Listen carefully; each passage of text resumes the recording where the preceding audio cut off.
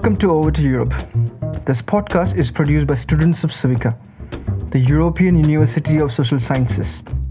I'm your host, Aniket Narawat, a first-year Master of Public Policy student at Hertie School, Berlin. The COVID-19 virus has flipped our lives over the past 1 year. Apart from massive number of hospitalization and deaths, lockdown has stalled our day-to-day lives. Due to lockdown, non-essential businesses have been shut. Traveling has been impossible. The COVID-19 crisis is beyond a health crisis. It has changed travel, education, and most importantly, our economy. We are going through one of the biggest economic crises in history. So, we thought about looking into this.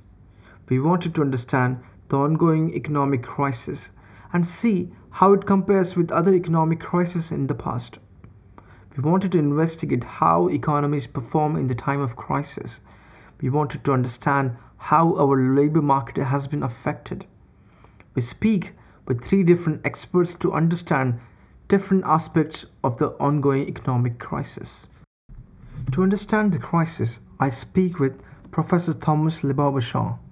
Professor Libaud-Beauchamp is a professor of microeconomics at Bocconi University. I would like you to help me understand what is a financial crisis. I'm asking this question because this particular crisis is seen as a health crisis, and the financial crisis is kind of a consequence of that. The previous crises were quite different. How do you define generally, from a microeconomic perspective, a crisis, a financial crisis? So economists define recessions as periods of negative economic growth. To measure economic growth, we commonly use the global domestic product.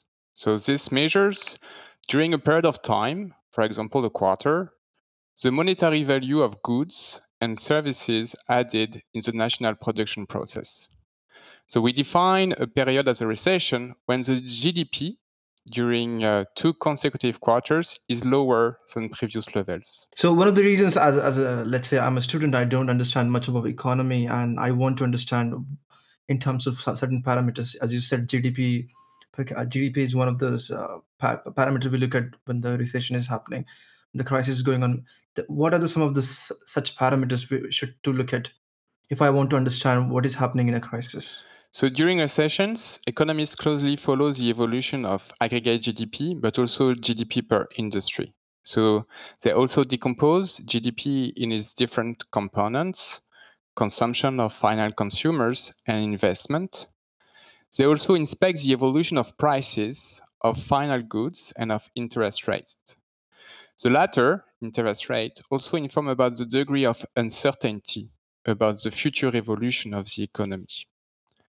From the household perspective, it is important to follow the evolution of wages and employment. Wages and employment make most of the revenue of households. And thus a drop in employment or in wages has a strong impact on aggregate demand and consumption. Such a channel may thus generate some vicious circles that lock the economy in a recession, where an initial shock that is on the technology side translates into a demand shock that in turn affects the profitability of firms. As labor economists, we look into the evolution of unemployment. The unemployment rate measures the share of workers who are not employed but available and searching for a job. This gives a sense of the amount of resources in the labor market inefficiently set aside. During recessions, unemployment increases. It increases through two channels: increase in inflows into unemployment and decrease in outflows out of unemployment. First, during recessions, firms lay off their workers as their sales and profitability shrink. Layoffs contribute to larger inflow in unemployment. Second, during recessions, firms slow down their hirings. They post less job vacancies. This lowers outflow from unemployment. For example, in France, changes in unemployment are equally attributed to the two margins: job separations and job finding. Going through unemployment during a recession is costly to the workers and to the government. From the worker perspective, economists estimate that the new jobs that workers find while they search during recessions pay particularly lower wages than their previous jobs, about 15%. This decrease in workers' earnings, losing jobs during recessions, lasts for a few years. It has important consequences on workers' lifetime earnings and create persistent inequalities. This carrying effect of losing a job in recessions may come from two facts. First, firms do not hire on good jobs during recessions. Second, competition for a few jobs is fiercer during recessions. This makes job search harder and unemployed workers remain unemployed for a longer period. This creates long-term unemployment, which is another parameter that we need to really look into when we assess the effect of a recession, and discourage workers from participating in the labor market. Long-term unemployed, let's say people who are searching for jobs for more than 1 year, may see their skills depreciating as they are not using them on a daily basis. And this is an important loss for the worker himself, but also for the overall economy. So you're talking about like impact of crisis on in both ways. One is like from the perspective of government, and then second is from the perspective of the labor market. Could you talk about what are the common tools used in crisis to help to get the economy back to get the economy back to normal? Because in terms of government and also in terms of labor market. So governments have a wide variety of tools to tackle economic crisis. It goes from monetary policy to fiscal policies.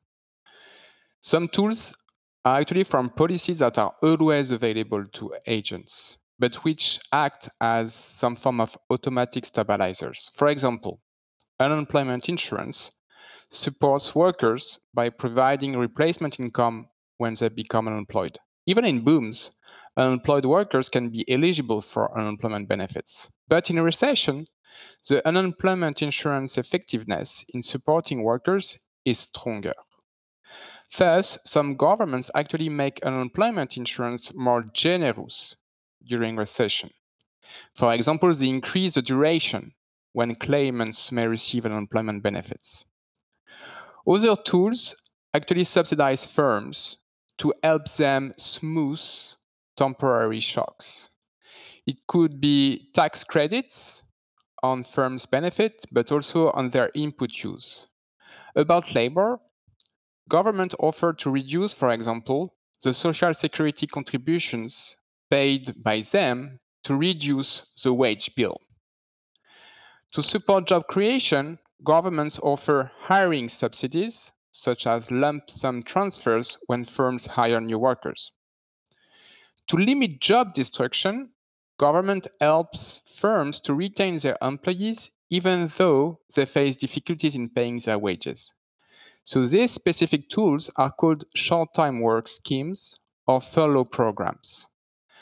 In these schemes, employees see their hours worked reduced and the government replaces their lost income, either directly or through a firm subsidy.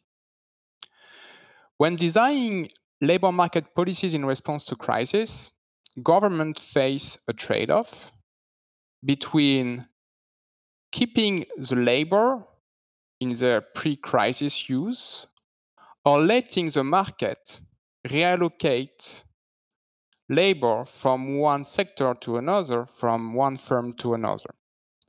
So, for example, furlough schemes or short-time work schemes, they lead workers to remain with their pre-crisis jobs, while generous unemployment insurance actually makes reallocation less costly for workers. So the tools you talked about right now are mostly used in different crises.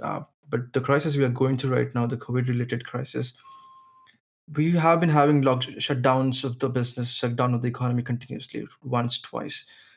Have you seen any different kinds of tools used by governments for this particular crisis, which is just focus on this crisis because of the different nature of the crisis? So the ongoing crisis is atypical. So at the outbreak of the COVID epidemics, the shock was generally perceived as temporary. Another clear specificity of the crisis was its asymmetric nature, because lockdown policies affect sectors, industries in different ways, depending on whether their products are essential, whether consuming their services entail social contact, on whether the production process could be performed without physical social contact. So as a consequence, the initial policy response of this crisis has been to sponsor widely furlough schemes, to maintain workers' income, and to directly give monetary compensation to hardly hit sectors. The objective was clearly to avoid massive layoffs and business bankruptcies. And the intensive use of furlough scheme is clearly a new policy response specific to this crisis.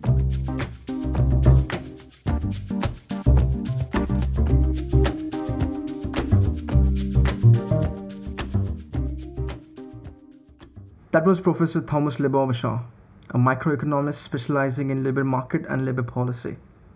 Next, I speak to Cristina Lafuente, a Max Weber Fellow in Economics at European University Institute.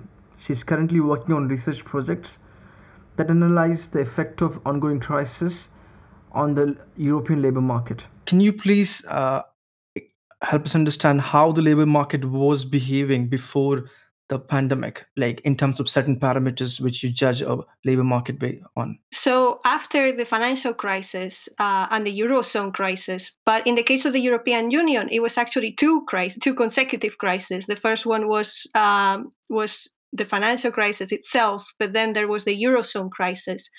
This was when European countries have problems with debt. And these problems in debt generated huge fiscal consolidations. In the case of Greece, they generated massive unemployment again.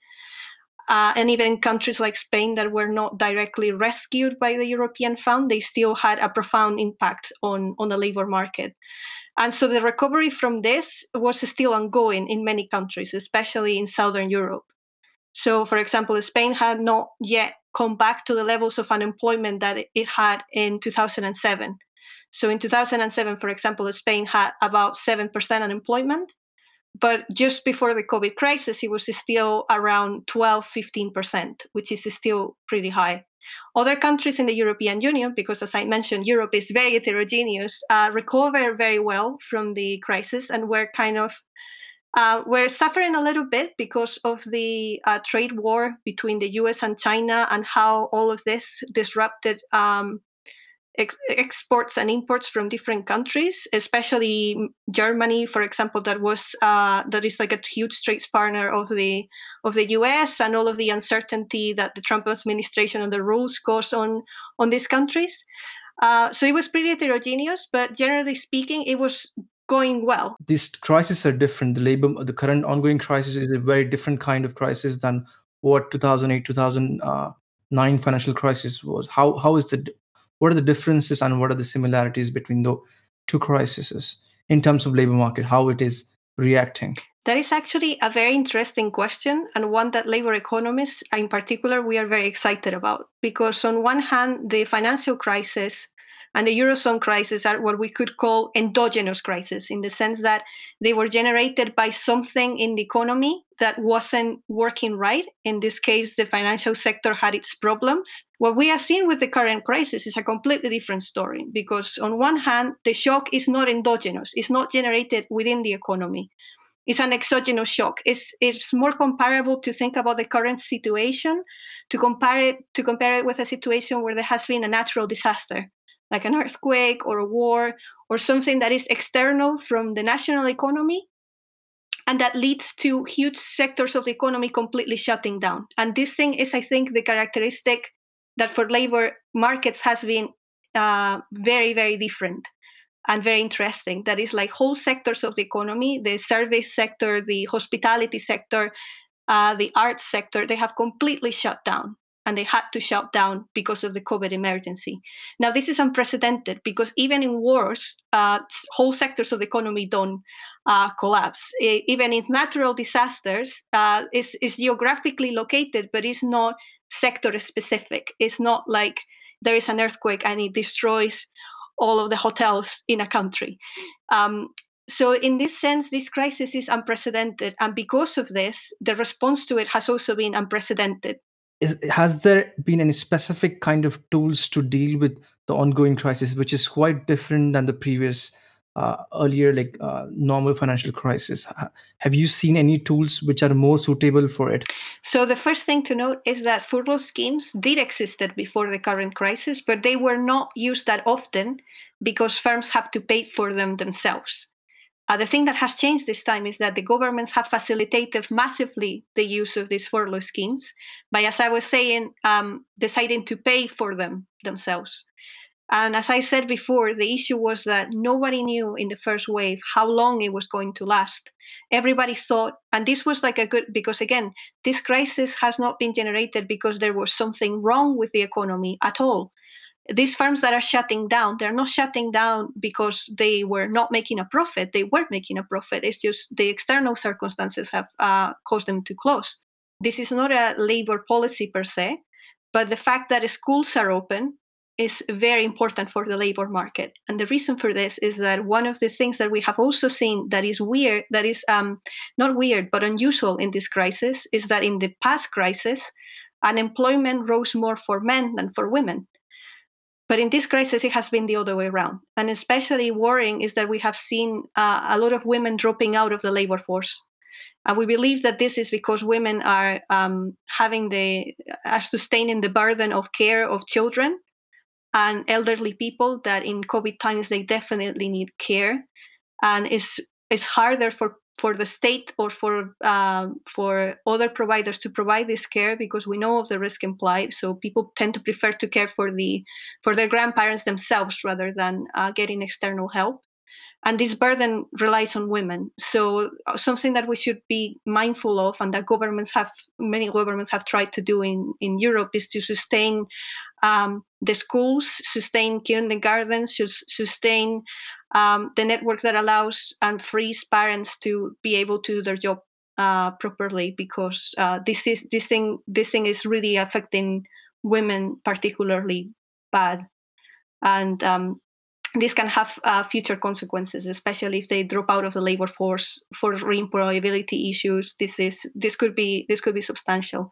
So yeah, as I was saying, so supporting the care sector is really, really important for the labor market as well. But something else that I think is super interesting is the fact that because of the nature of this crisis, governments have been using what I would call like unconventional labor market policies. They've been doing things that in the past recessions they would have never ever dreamed of doing.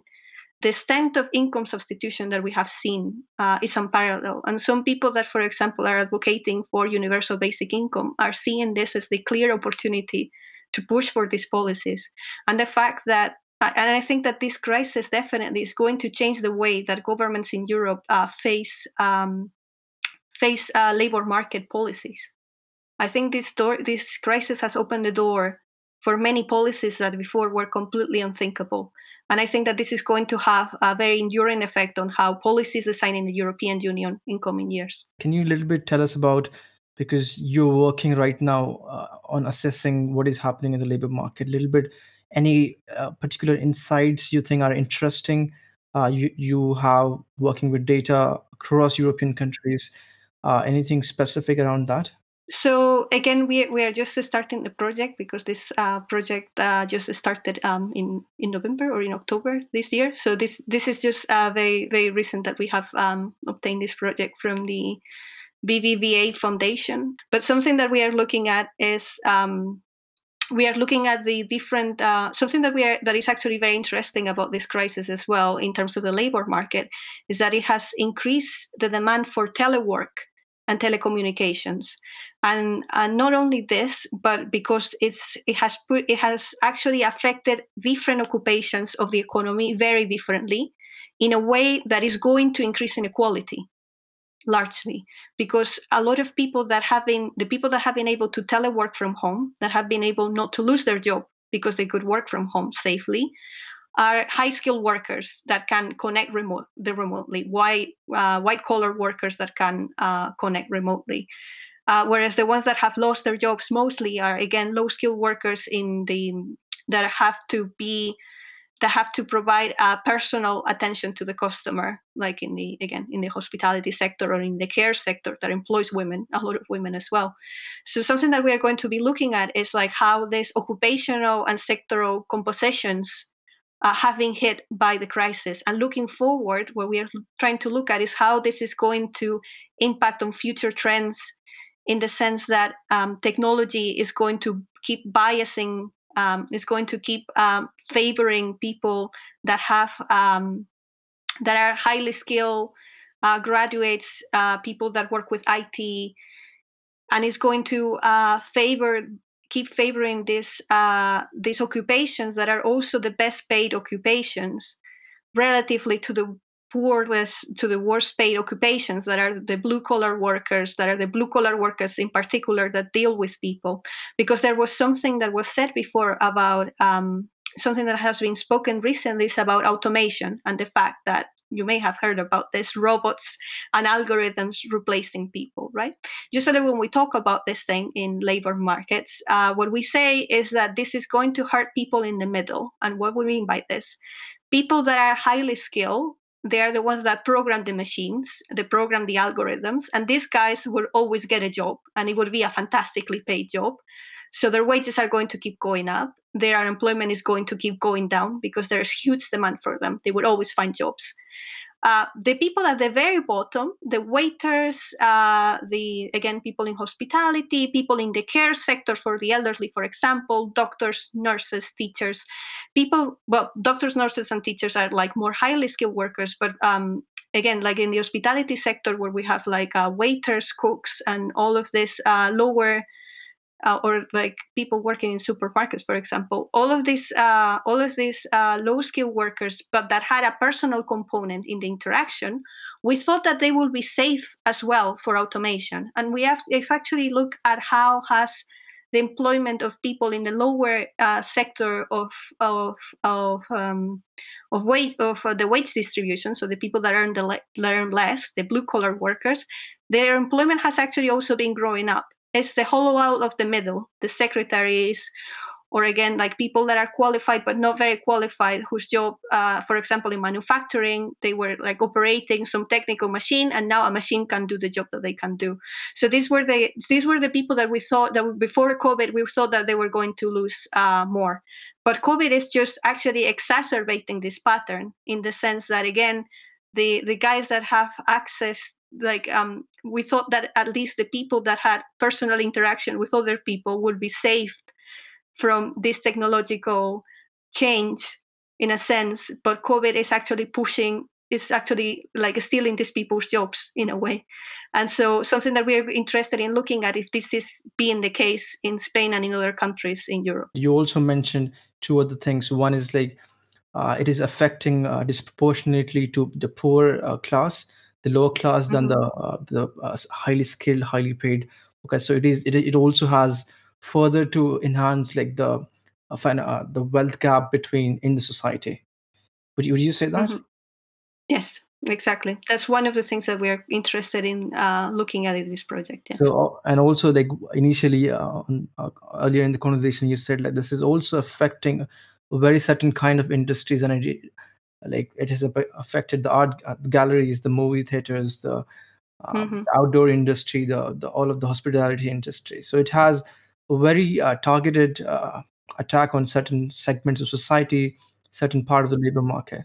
Something that this crisis is going to change is not only the labor market itself, because of all of these technological changes, and again, like the participation of women and everything else, but and also I forgot to mention as well, younger people are being harder hit as well by this crisis, because they're the ones that need the entry jobs that now they are completely dried out. And we know from tons of this is one thing that economists agree, is that when young people are affected by recessions, the effects last for forever.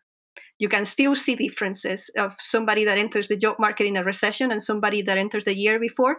You can still see differences 20 years after this, which is it's scary. And so like the fact that we are seeing today these things are very worrying for like intergenerational equality as well, because the generations that are entering the labor market today, they are going to be badly affected in the future.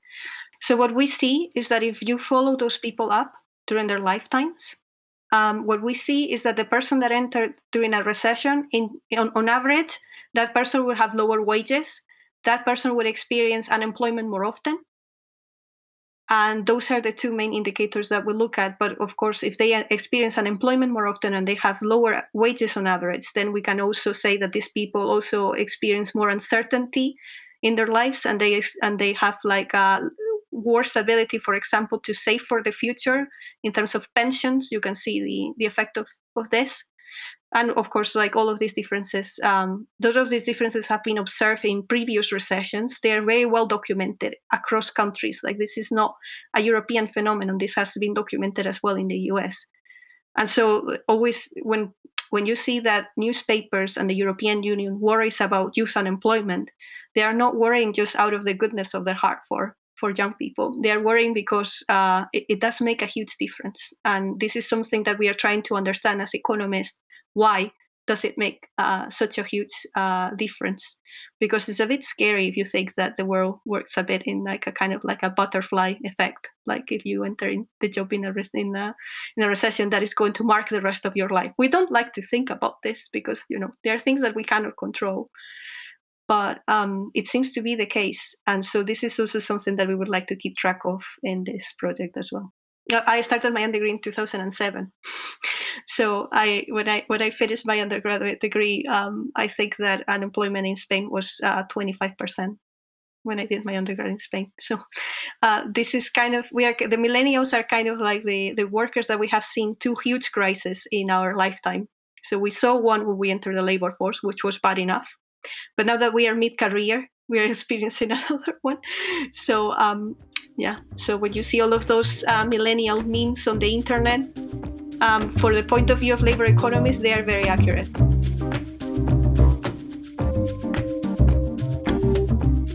This was Christina, a labor policy researcher from European University Institute. She's mentioned how certain group of people in labor markets are disproportionately affected by the crisis.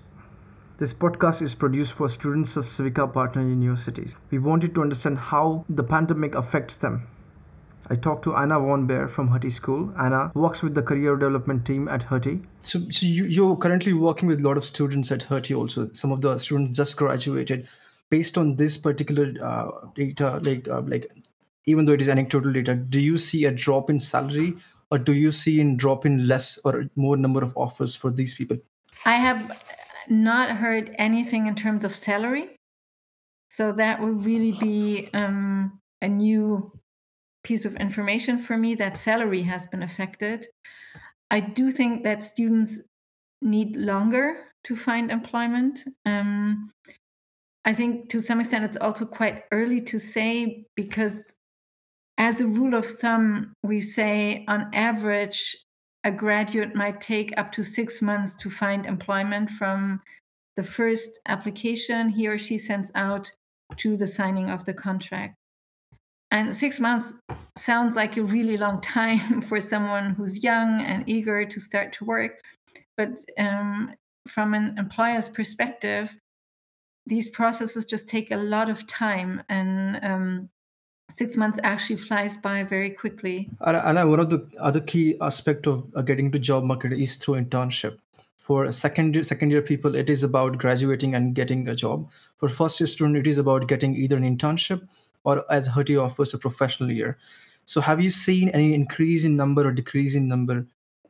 Because this can be a parameter to judge how the labor market, how the job market is functioning also. I don't see a trend that positions are going to be offered less. And for internships, the internship market in Germany in general is a very informal market. You also work with private sector. You also work with public sector who are hiring from Hertie and other schools.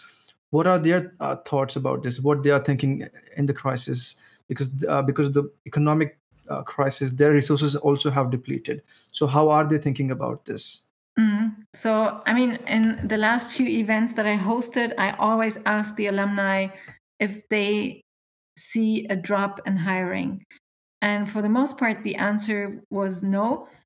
For the most part, they were saying over the summer we were a little uncertain, but now towards the end of the year, it's picking up speed again.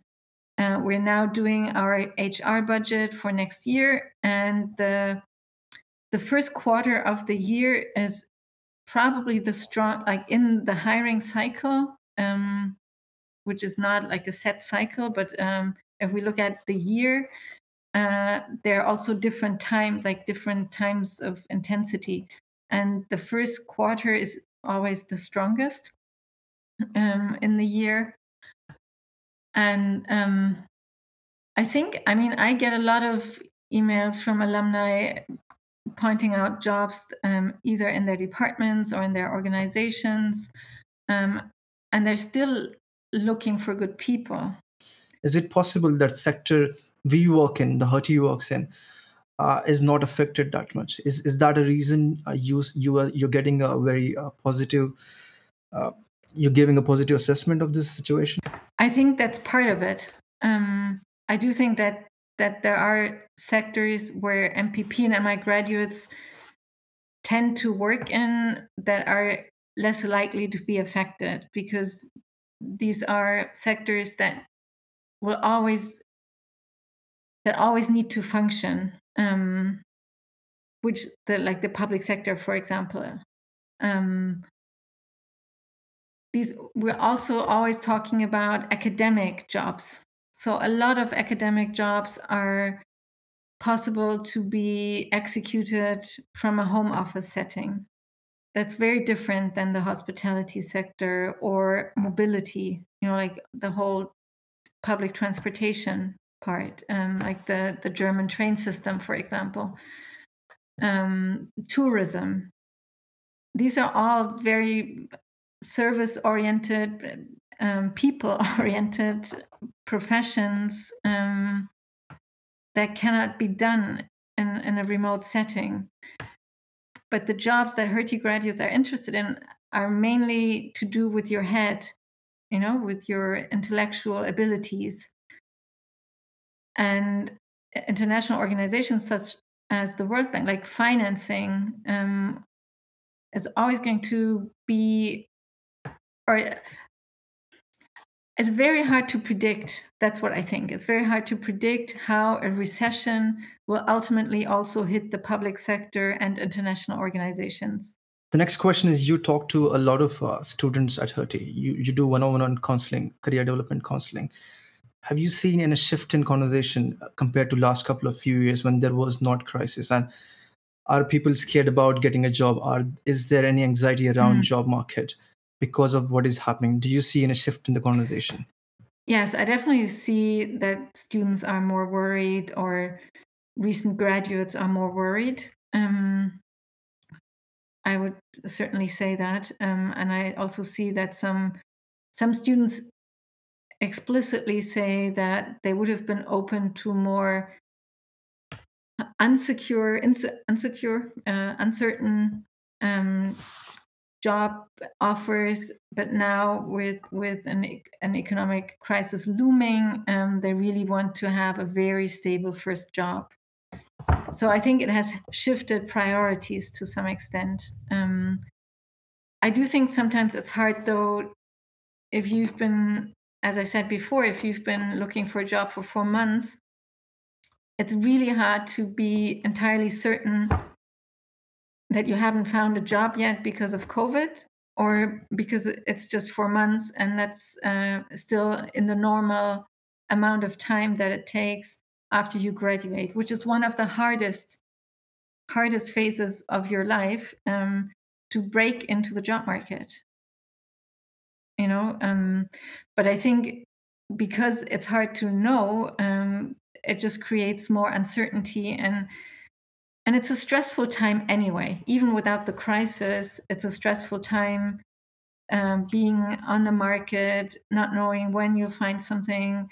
So it's always important to also think about how you can stay healthy and sane and balanced and motivated, because it's, I often say, like, it's a marathon, it's not a sprint. Because you work as a career development coach, would you have any specific 2 or 3 tips or suggestions for the students to navigate through this crisis? This has been said many times, and also in recent events that we've hosted, it has been said by alumni. But I think trying to build a professional network as part of what you do on an everyday basis, I think is very important. And I understand that networking, that the idea of networking is not appealing to many students, and I also understand why. So I think maybe the first thing to do would be for students to understand how they could develop an idea of networking that they can relate to, or that is their own definition of networking. But as we said before, because the informal job market is so important and is more important in times of crisis, I really think it's a good idea to start in your first semester to slowly but steadily try to get to know people in the fields and the organizations that you're interested in. Talk to them about a lot of things, not just about jobs, but go through the topics that you care for. If you're a second-year student, use your master thesis to reach out to people, to interview them as experts, thus establishing a contact. Because with building a network, it's just the way that when you start building it, when you need it, it's just too late. Like when you graduate and then you feel like, oh God, I need a network. It just takes time, and people tend to be more open if you talk to them about a shared interest or a shared topic than about you looking for a job.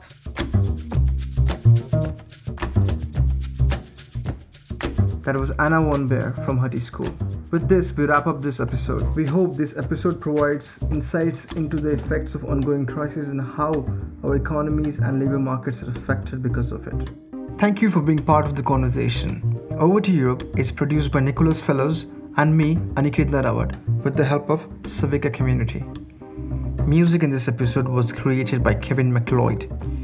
This podcast is funded by German Academic Exchange Service. Subscribe and learn more at www.civica.eu/over to Europe. Stay tuned for our next episodes.